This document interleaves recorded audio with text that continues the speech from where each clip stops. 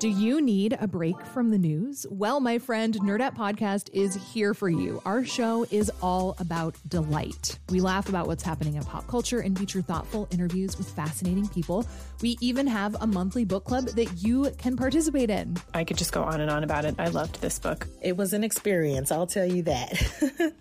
I discovered authors I had never heard of, and I'm really happy that I did. Come hang out with us. Listen to Nerdette wherever you get your podcasts. It's Curious City, where we take your questions about Chicago and the region and investigate, report, explore. From WBEZ.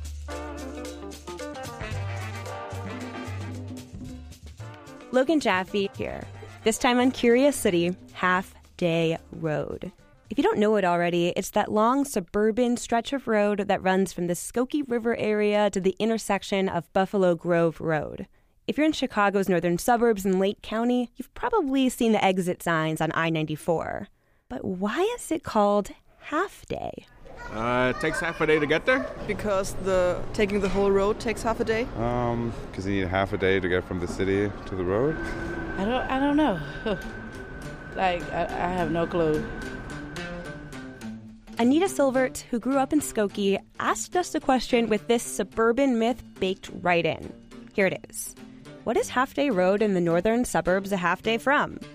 Who made the trip, and in what kind of vehicle? Well, reporter Laura Pavin found an answer to Anita's question. Google it. You are wrong if you ever assumed that this road was named for the amount of time it takes to get from somewhere to somewhere. But the question left the door wide open for Laura to look into why there's a myth behind the name Half Day Road. It is an easy mistake to make. The nature of this road, you think time, and in traveling it today, can be painful. I know that from commuting to visit my parents in the northern suburbs during rush hour. I think it's brought me to tears, actually, how long I've sat on that road. I invited Laura to come into the studio to tell us more about what she learned from investigating Half Day Road's true origins. And the details turn this kind of quirky myth-busting story into one that's a little stranger, a bit more ironic, and definitely more sad than it first seems. Okay, Laura, so where did the name come from? The name came from a Potawatomi chief, Aptakisik. He lived along the Fox River with his tribe around the 1830s. His name roughly translated to center of the sky, or half day, or bee who could do a whole day's work in half a day. Turns out, he made a strong impression on the first white settlers in Lake and DuPage counties. So Aptakisik was known to be very welcoming to early settlers. There were a couple examples I found in my research. One was Henry Blodgett, who was the son of a DuPage pioneer. He wrote in a letter that Aptakisik had helped protect his family and others. During the Black Hawk War in 1832, he led them from Downers Grove to Fort Dearborn along the Chicago River. And then Lake County's first permanent white settler, Daniel Wright, Aptakisik and his tribe had helped him build his home and tend to his crops, and he was close with his family, too.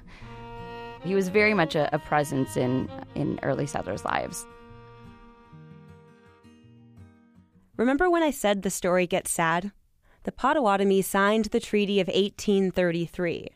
That gave all land west of Lake Michigan and up to Lake Winnebago in Wisconsin to the U.S. government, meaning the Potawatomi were then forcibly removed west of the Mississippi River. Except the treaty was only signed by a handful of Potawatomi, acting against the will of the majority of the tribe, Aptakisik included. And when Aptakisik and thousands of other Potawatomi were marched out from their land, those white settlers who he had helped build homes for and grow food for, whose lives he literally saved, either they could not or they would not help him stay. But some had misgivings. Henry Blodgett, the son of the DuPage pioneer, he wrote an account saying that he remembers a very tearful exchange when Aptakisik and his tribe had to move west to the Mississippi. So there's definitely a sense of that they're very close with him. Close enough that some settlers named their new Potawatomi-free town after him. Ironic, considering Aptakisik himself was further away than ever. So there was a town before there was a road. And there was actually a half-day inn that was built kind of shortly after the establishment of the town. And so it took people a long time to get there. So they started thinking, oh, that makes sense. How quickly we forget. But Laura and I wondered how common it was to forget the origins of a name in the matter of only a few generations. So we called Edward Callery, who wrote the book on Illinois place names, aptly titled Place Names of Illinois. Callery is Curious City's go-to expert when it comes to these kinds of things. Hi, Logan. Hi, you can hear us. That's great. And Hey. Laura's here too. Hi, Ed. Hey, Laura, what's up? Yeah, so how the name Half Day got mistaken so quickly for the name of this Indian chief to the amount of time it took to travel from point A to point B. Right. Why aren't we more curious about that? Well, people are not really interested in the names of the places where they live until you point it out. Why is this called Half a Day? And that's when people get to make up the stories. You know, nature abhors a vacuum or something, and when we don't know something, we make up a story to fill it out. Callery's big into this idea that often people will make up stories behind place names and settle with only knowing a fraction of the history. But if you dig into name origins, that's when you get the insights into culture, place, and personality. He's seen it time after time. While we had Callery on the phone, we wanted to run something else by him. Laura had found something pretty remarkable in her research, and when you have an Illinois place name expert on the line, you don't want to miss an opportunity to stump him. Uh-oh. I found an article written by this guy, James Coder, who wrote about it for the Topeka Capital Journal back in 2001. Except James Coder in Kansas was writing about his own curiosity about a different half-day road sign 450 miles away from Illinois' own half-day road. This other half-day road is in unincorporated Elmont, Kansas. This article that you picked up on about Half Day was written 15 years ago, and I guess those things are still out there on the Internet. Amazing to me that you stumbled onto that. I have my ways. And there's a cemetery called Half Day, and there's a creek, and it's called Half Day. And I raised some possibilities in that article that it might have been a half day's walk from someplace. Did you get that? This guy in Kansas, James Coder, assumed that half day must be a half a day from somewhere. Now, there's no Curious City in Kansas, so Coder had to do his own homework. Why, I found out that Half Day was a Potawatomi Indian chief. The common idea is that Chief Half Day and his wife and daughter walked up the Half Day Creek from their residence, and that they hunted along there, and so consequently someone started calling it Half Day, and it apparently stuck. Half Day, that's very interesting. I know, right? What do you make of that? It was quite common when many eastern tribes were physically moved from Illinois to Kansas and to Oklahoma. They were given reservations there when their land was sort of taken from them.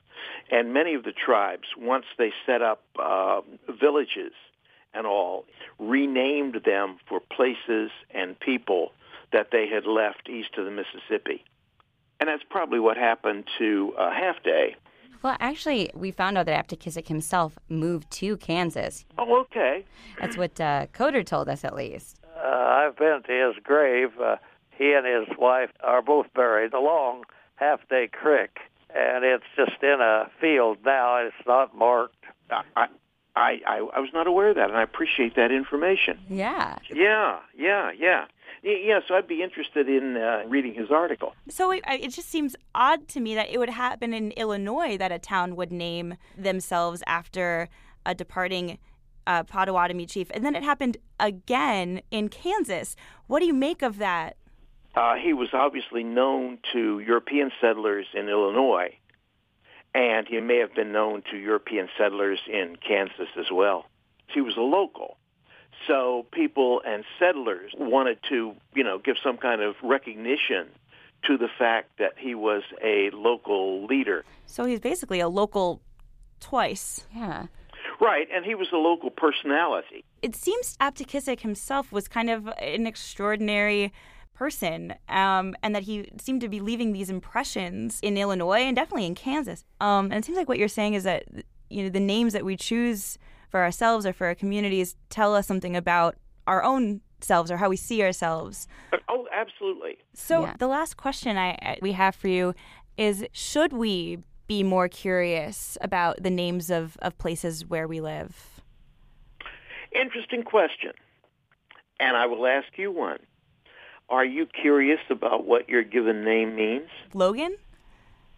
Logan, yeah. What does all this personal stuff have to do with the question that I asked you about place names and whether we should, you know, be curious or care about them? Like, I want to know the link here. Right. Most people are no more interested in the name of the place where they live than they are about their given name. Does it matter, you know, where your ancestors came from? No. But on the other hand, I think your heritage is a little bit richer if you do. It adds a great deal of insight into who you are and where you came from. Does that make some sense? Does it make sense? If it does, here's something to consider. Sometimes place names can disappear entirely. For example, the town of Half Day, Illinois, the place named for Chief Aptekissick. It doesn't exist anymore. It was annexed by the suburb of Vernon Hills in 1993. The Half Day Inn was demolished in 2007 after 152 years of business. In its place is a Starbucks coffee house and a new development called Commons at Town Center. But if you type Half Day into Google Maps, it still takes you to the spot of the old town, named after the old Potawatomi chief, and that curious-sounding Half Day Road.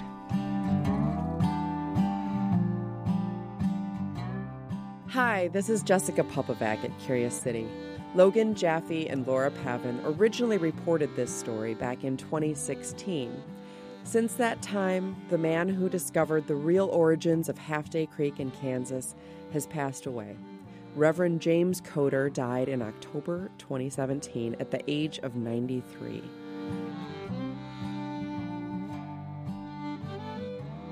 And one more thing. In 2016, a new business opened up down the street from where that old Half Day Inn once stood. A few blocks from the new Starbucks, there's now a brew pub, Half Day Brewing Company. Its website tells the story of Chief Aptekissick. Curious City is supported by the Conant Family Foundation.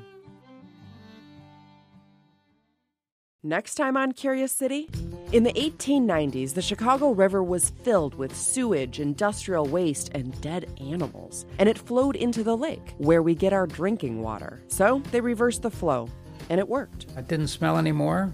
It was like a miracle occurred here.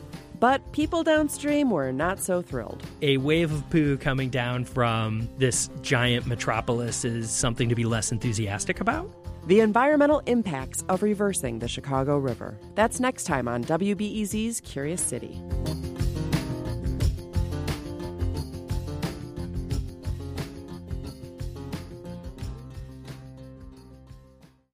Before we start the show, we here at Curious City want to let you in on a little-known fact about WBEZ.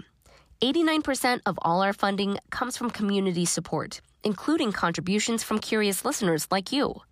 If this program has changed how you see Chicago, please consider supporting this program at WBEZ.org/curious. Thank you.